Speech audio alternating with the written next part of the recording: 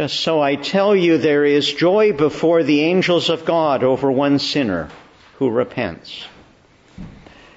Luke 15 is one of my favorite parts of Scripture. I think in it Jesus opens up to us the heart of God. The Father's heart, which is His heart as well, but also the heart that I think He wants us to enter into and have ourselves. We're of the body of Christ. It is the heart of the body, and it's to be our heart as well. He speaks of how God loves us, why He loves us, what that love looks like as He pours it out. Jesus was with the scribes and the Pharisees. So while they had come, He was also with the sinners and the tax collectors. And the Pharisees were a little bit repelled by the fact that He was spending so much time with those they deemed the unworthy, those who were not so righteous as they themselves. The tax collectors we doubtless all have in mind. They were those who worked for the Romans collecting the taxes, so they were seen as collaborators. Many of them were quite wealthy, and they made their money off the backs of their own people.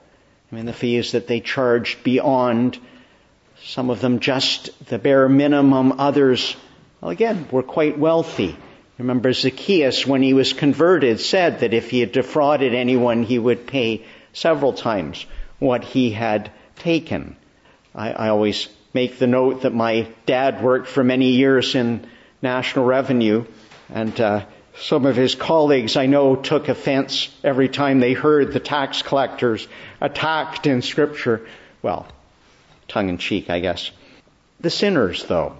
The sinners were a bit of a catch-all group for the Pharisees and the scribes. It really covered all of those who, because of their circumstances, perhaps their employment, perhaps their willful disobedience, but often just the state of their lives, could not be as righteous as the scribes and the Pharisees in obeying all the laws and commandments. The same scrupulous obedience.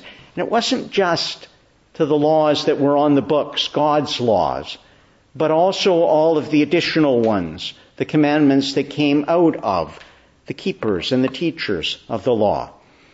And at their best, those were those things that they would call building of the fence around the law.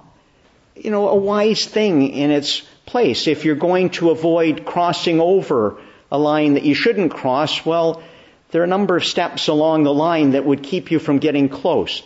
I often say to people, if you're going to try and avoid going through the gate, going the other side of the fence, it's better not to be walking along the fence, not to be drawing too near and looking over to the other side. And in some of our lives, there are a number of things we ought to be doing to avoid getting too close. So that's a positive sense, but Jesus warned them that they were building up all these extra levels of burdens. They couldn't keep all of them most of the time. How could the common people? So many were grouped in there as sinners. Although it's interesting to note that at the start of the Sermon on the Mount, Jesus actually says, I assure you that unless your righteousness exceeds that of the scribes and the Pharisees, you will by no means enter the kingdom. That's something I'll come back to, thinking about, well, how is that possible? What does He have in mind? Why are you spending your time with them? They don't deserve it. Why are you not with us? Why are you not with the righteous ones? And Jesus, in short, answers them in twofold fashion. Are not those who are lost, those who are struggling, those who are bound up with sin and separation from God, are not they the ones who really need to hear the gospel, who need to really hear God's calling on their lives? But the other thing that runs all the way through is they are God's own. These are ones who were created in His image and likeness. Does not a man naturally care for what is his own? What man among you, having 100 sheep, if one of them went missing, one of them was lost, would not leave the 99 to go and look for it? And when he'd found it, would he not throw it up on his shoulders? Maybe that means he didn't really want to come home yet. But and bring it home, and would there not be great rejoicing? Now, maybe if you're incredibly wealthy, you don't miss 1 out of 100. But if they're your sheep, do you not know them? Do you not miss them? John 10, Jesus talks about the difference between the good shepherd and the hired man, the hireling, saying that the hireling who doesn't own the sheep, they're not his own, he just works for the owner.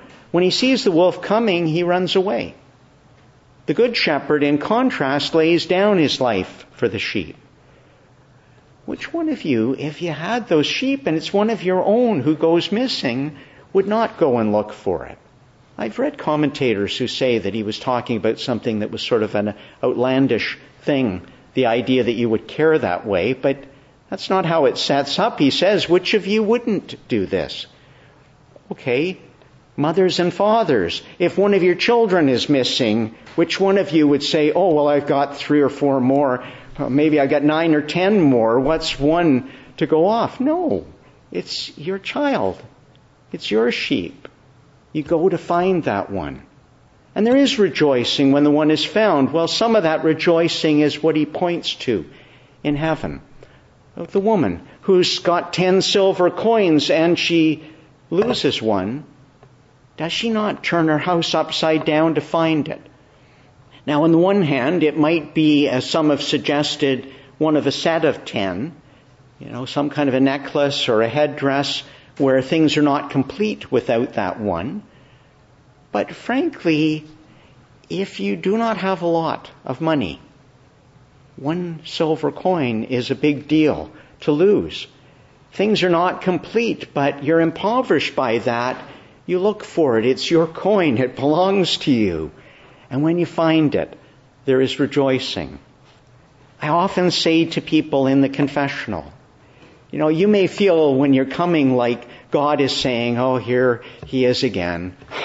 Here she goes again, the same sins. Is God not getting tired? No. God delights every time we turn and come to him. We are his own. He wants nothing more than to see us reconciled with him. He did not create us for death, for sin, but for life eternal with him. There is rejoicing in heaven every time you turn and really repent of your sins. Every time you come, even when you're saying, Lord, I don't know that I'm not going to fall again. Lord, I'm afraid of that. But you come looking for his grace and you come saying, I am sorry. I really am sorry. He delights in that. Well, these are his own. The Pharisees are supposed to be the teachers of the law. The scribes, they know the scriptures. They're supposed to know the heart of the Father and more. They're shepherds then over the people. They're teachers. They ought to share that heart. The next chapter, he really goes after them on that one. You're so concerned about how you look before others. But the things of men are often abominations in the sight of God. The last of the parables, he does come back. It's a little bit more pointed in their direction. What about a father who loses a son? We often call the story the prodigal son because of his prodigious wasting of the inheritance he's been given. But some have suggested we ought to call it the prodigal father because of the extravagance of his blessing upon the son when he returns home. The lost son, the prodigal father, the son who wants his inheritance. We're not told why the sheep went astray. That's one of the mysteries in that one. Your sheep is lost. It's an animal, for heaven's sake. It might have willfully got on off its own way. It might have been led astray. We're not really told. It's gone off. But we know of the son. He chooses to go that way. His willfulness, his greed, his arrogance of youth, and that's not a put down of all young people by any means, but that sense that, Father, you're just sitting on all this money. You're not enjoying it. I want to go out and spend it. He heads off and away. The Father gives it to him, and I think of the times that God gives us what we demand. We beg Him, we demand these things. We want to press on in our sins, and sometimes He just lets us go and leaves us to the consequences. He never lets go of us. He never forgets us. He never stops to love us. He never turns away from us, though we've turned from Him. The delightful part of that story, that when the son turns and he heads towards home, the Father sees him while he's yet in the distance, and every indication that this is a father who has been longing and praying and hoping and watching. And there's that marvelous scene of him running out to his son. He doesn't care what the neighbors think of him hiking up his robes and running out, looking very undignified as he embraces his son and brings him home. The boy turns, and there's that lovely line, when he came to himself. When he came to his right mind, there's the demoniac that Jesus heals, drives out the legion of demons. And we're told that afterwards people saw him clothed and in his right mind. There's this awareness suddenly that the way he's been living is not who he really is. He comes home to himself, and he sees that his home is at his Father's house. But you notice that with that comes the sense that he has no claim anymore. He's squandered his inheritance. He has no right to be a son in the home, but he knows that that's where he needs to be. And as he comes as one who is saying, Father, I'm not worthy to be called your son. I've given all of that away. Take me as one of your servants. Let me wash floors. Let me shovel out the stable. Or worse, the chicken house. I've been feeding pigs. I know you don't have pigs because this is a good Jewish family. There are no pigs there. That's a little more the indignity that was there. But take me as your servant. And the Father hasn't waited for any of that. He knows what's going on in the heart while he's still a distance off. He knows the boy is coming homeward. He runs out before there's a word spoken. He knows the penitence in the heart. He doesn't upbraid him. The Father does not upbraid us when we come home. If you imagine for a moment when you turn to the Lord in your sins that His first response is to condemn you in them and to say, you get that sorted out and then you come back to me. Or how dare you come when you've done these things? No, He sees you in your brokenness. He loves you. Jesus went to the cross. What does Paul say? While we were yet sinners, while we were enemies of God, Christ died for us. What He does offer instead is, here's the boy who has nothing and he knows he's got nothing, and the Father gives him robes and rings, shoes for his feet, food for his belly to fill him up, to build him up again, to nourish him in the things of the household, pours out the extravagance of blessing. We ought to hear St. Paul's later words about being clothed with the righteousness of Christ. Put off the old man, put on Christ. It's His grace, it's His righteousness. And then there's the elder brother. And he's outside and he's called in. And he's not so sure he wants to come in. The younger brother was giving us excuses why he couldn't come. The elder brother refuses to come in. When he came to himself, the younger turned for home.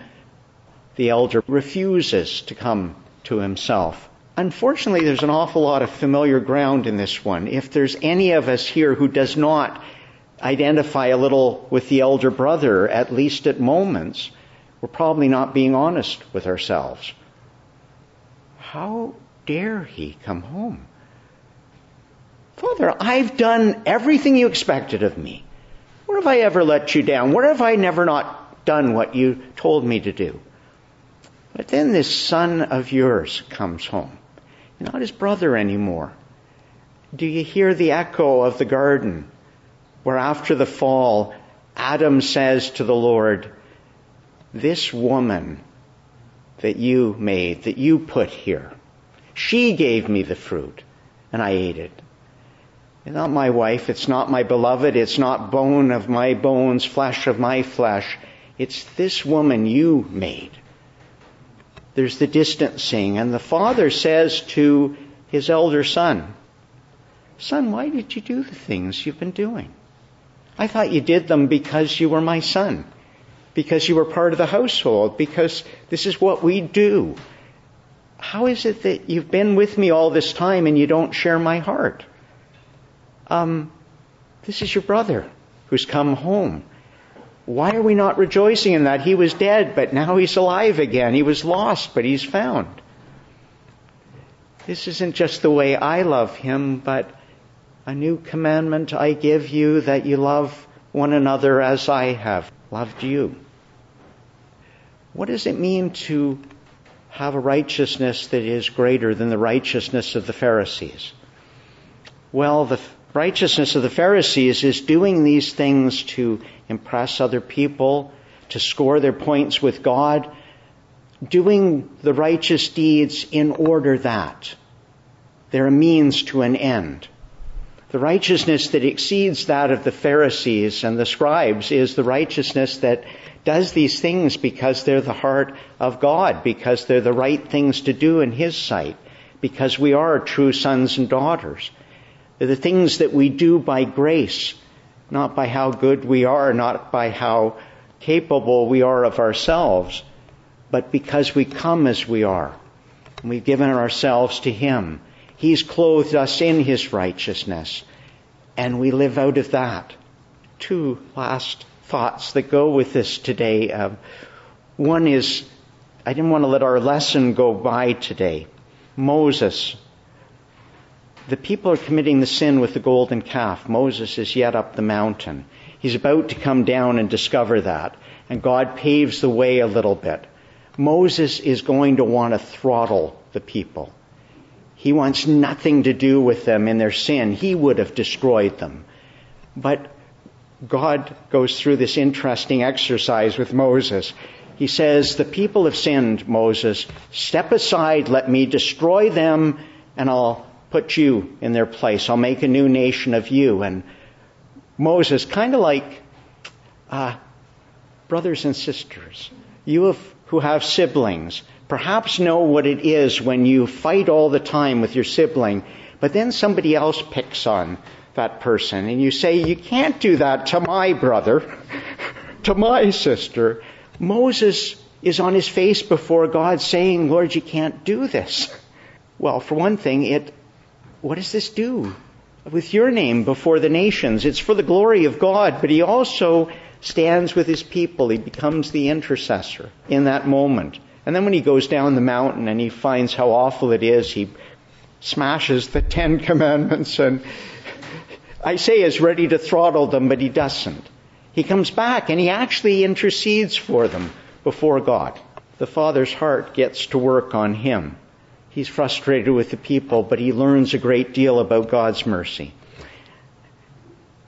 Back to those final words with the Pharisees.